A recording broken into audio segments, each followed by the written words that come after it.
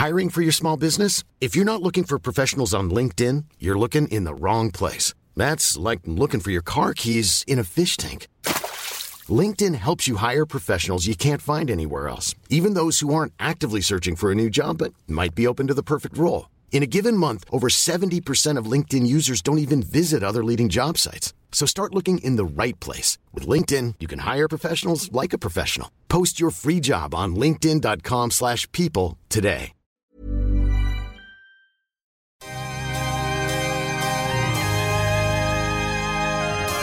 Hello again, and welcome back to another Mailtime episode on the Paranormal Activity podcast channel. My name's Molly, I'm the producer of Paranormal Activity, and every week we like to dedicate a whole episode just to you guys and your paranormal experiences. And this week is no different and comes from user Padawak from our Discord community. And if you stay tuned to the end, you can find out how you can join us over on Discord too. So let's jump straight into it. They write, in 2005, I was in a World War II reenactment group portraying US forces in Europe.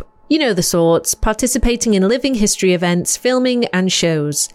Every year we travelled to France for remembrance and we'd attempt to march the route the unit went during World War II and visit the battlegrounds and lay poppies for them. This particular year we were invited to travel to the Ardennes to participate in a 24-hour realism event. Actually, to spend 24 hours with no modern technology in the original foxholes and or pup tents. At the time, there were around 20 or so of us, and we were in a straightish line facing what was the original German lines, which was around 150 to 170 metres away. Anyway, the day went quite quick. We sat down and tucked into our crudely made MREs, heated with our poxy little World War II stoves, and it was nice to chat the time away and drink lukewarm coffee and smoking filterless cigarettes. But come the night time, we started to feel quite uncomfortable. It's like we were actually there, felt like there were actually enemies in front of us. It all turned real in our heads. So we took what modern British military would say, take turns on stag. Basically, one guy would stay awake while the rest got some sleep where possible. About 2 a.m, I was woken by one of the guys on stag near me saying he could see wisping lights in the trees from what was essentially the German lines in front. Now I looked and I didn't see anything, but obviously with this now in my head I couldn't sleep and kept looking. After about an hour or so we heard shouting from the lines in front, like two people arguing. This went on for a minute or so, but there was a good 5 or 6 of us that heard it. Nobody wanted to go and look, so we all stayed put. At around 4 a.m. we were woken again by the smell of burning, like the burning of fuel, but there was no fire anywhere. One of the guys said to look over to the opposite trench line where there was a 4-foot high ground fog, and that fog we could see around 10 or so black silhouettes. Darting between the trees we could all see as the sun had just begun to light the area. Now the organisers were worried that this could be yobs trashing or attempting to prank us, so they went over to shoo them away. 3 of them went over and all 3 of them came running back, saying there was nobody there.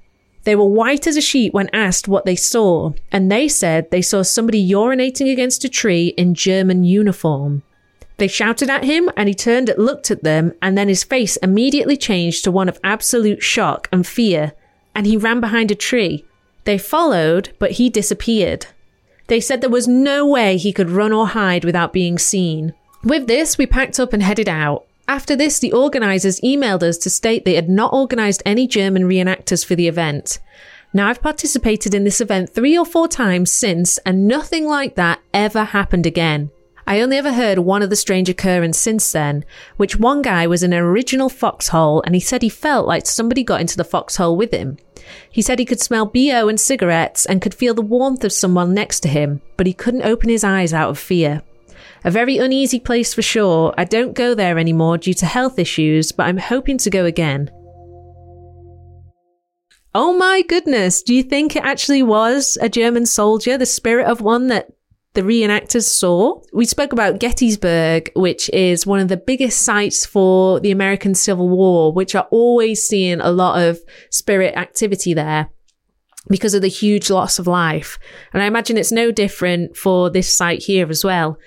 In Gettysburg, they say that when reenactors are around, and I know we've mentioned this before, when people are dressed in period clothing, it's almost like the spirits get confused, I guess, and think that the reenactors are people from their time. Maybe that spurs on a lot more activity because of that, which I believe, yeah, it probably does. Especially, you know, really reliving it, getting in the holes and living in the same way that these soldiers did. If any of you are big reenactors or go on these events, get in touch and let us know if you've seen anything, or you know of people who've been approached by spirits. They do say in Gettysburg, a lot of the reenactors there often witness a lot of paranormal activity. You can get in touch with us on email. That's contact@paranormalpod.co.uk, or on WhatsApp. You can send us a voice note for free on 075 999 27537.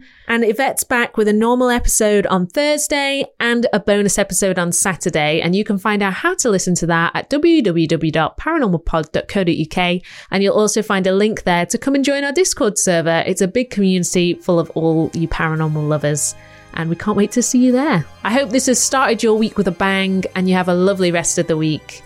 Remember, things aren't always as they seem.